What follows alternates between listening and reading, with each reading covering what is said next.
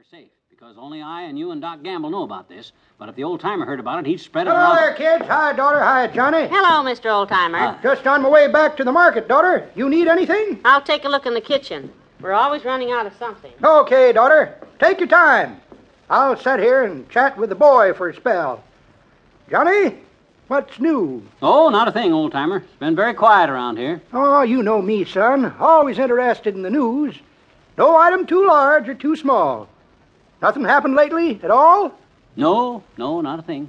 Don't have to be big news, Johnny. Like the time you got your head caught in the grating and had to have it sawed off. The grating, I mean. Any little item of interest to brighten my day? No news at all. Well, I'm disappointed, son. Of all the people on my route, if you can call them people, you're the one feller I can usually count on for news. Well, I'm sorry to disappoint you. Nothing happened today at all. Well, I guess you're resting up, Johnny. Resting? Yeah. After all, a feller that walks in his sleep the same night of a jewel robbery and then runs down to the police station to compare the clues and leaves his overcoat button with the gendarmes by mistake and they send it to the crime lab. Oh. Well, a feller like that's had a busy day, haven't you, son? Well, you've had a busy day, haven't you, son? Oh, my gosh. Where did you hear about that? About the cops having my overcoat button? Heard you telling Doc Gamble the other day, Johnny. I was in the next office having a splinter took out at the time.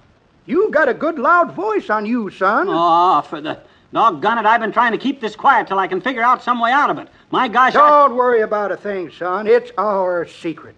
I won't tell a soul. Good. Bessie won't tell either. I made her promise. What? Her and her mother both promised not to tell nobody. Oh, my gosh, you... Couldn't get Bessie's papa to promise anything, but don't worry about him, son. He don't go near the cops.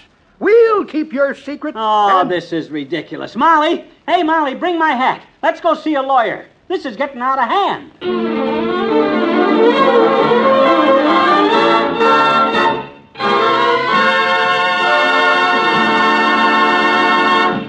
There's more fun with the McGees shortly. Your Easter Seal Society has assumed the responsibility of seeing that no crippled child in your community goes without any of the things he needs to live a happy and normal life. When you make your Easter Seal contribution, you're helping your society meet this responsibility. You are providing medical care for the correction or improvement of crippling conditions, physical and occupational therapy for the strengthening and training of muscles, transportation so that crippled children can attend special schools and medical centers, camping and other recreational activities, special instruction for parents of crippled children to help them solve their many special problems, job training, and placement for handicapped people.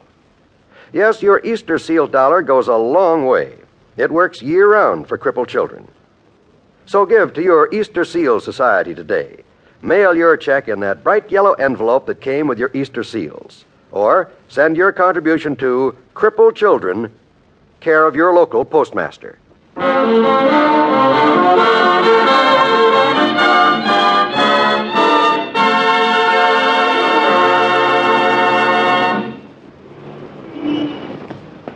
What's the name of this attorney we're going to see, and where'd you hear about him? Barrow is his name. Clarence Barrow. Sounds familiar. They say he's got the makings of a great criminal lawyer. He's the guy that when Mort Toops got jugged on that beef New Year's Eve where Mort got sore and slugged the cop, this lawyer sprung him. You know, Mort's looked a little sprung ever since. Come on in, this is the building here. Now, you better let me do the talking when we get in there. I want to feel this guy out first. I don't want to blab too much till I know if he can take the case. That's his door down there, Clarence Barrow, attorney. Yeah. You know, this is going to be a great case for him to handle. Make a reputation for yourself. After you, my dear. That's him. Good afternoon, folks. Something I can do for you? Well, not exactly for us, Mr. Barrow. We're here about a friend of mine. Friend of yours? In some sort of trouble, is he? Oh, is he? Up to here. Please, Molly. By the way, this is my wife. That's good. Now, who are you? Well, Oh, well, I'm her husband, didn't I tell you? McGee is our name. Mr. and Mrs. McGee. How do you do, I'm sure? Fine. Well, now that that's all settled about this friend of yours, Mr. McGee, just what sort of trouble is he in? Well, this is going to be a little hard to explain. Now, let's see. Well, first of all, you've heard about the jewel robbery at the McDonald home last week. Yes, read about it in the papers. Phantom burglar, wasn't it? The only clue the police have is an overcoat button. Well, that's what I'm here to see you about. That button. The one the cops have.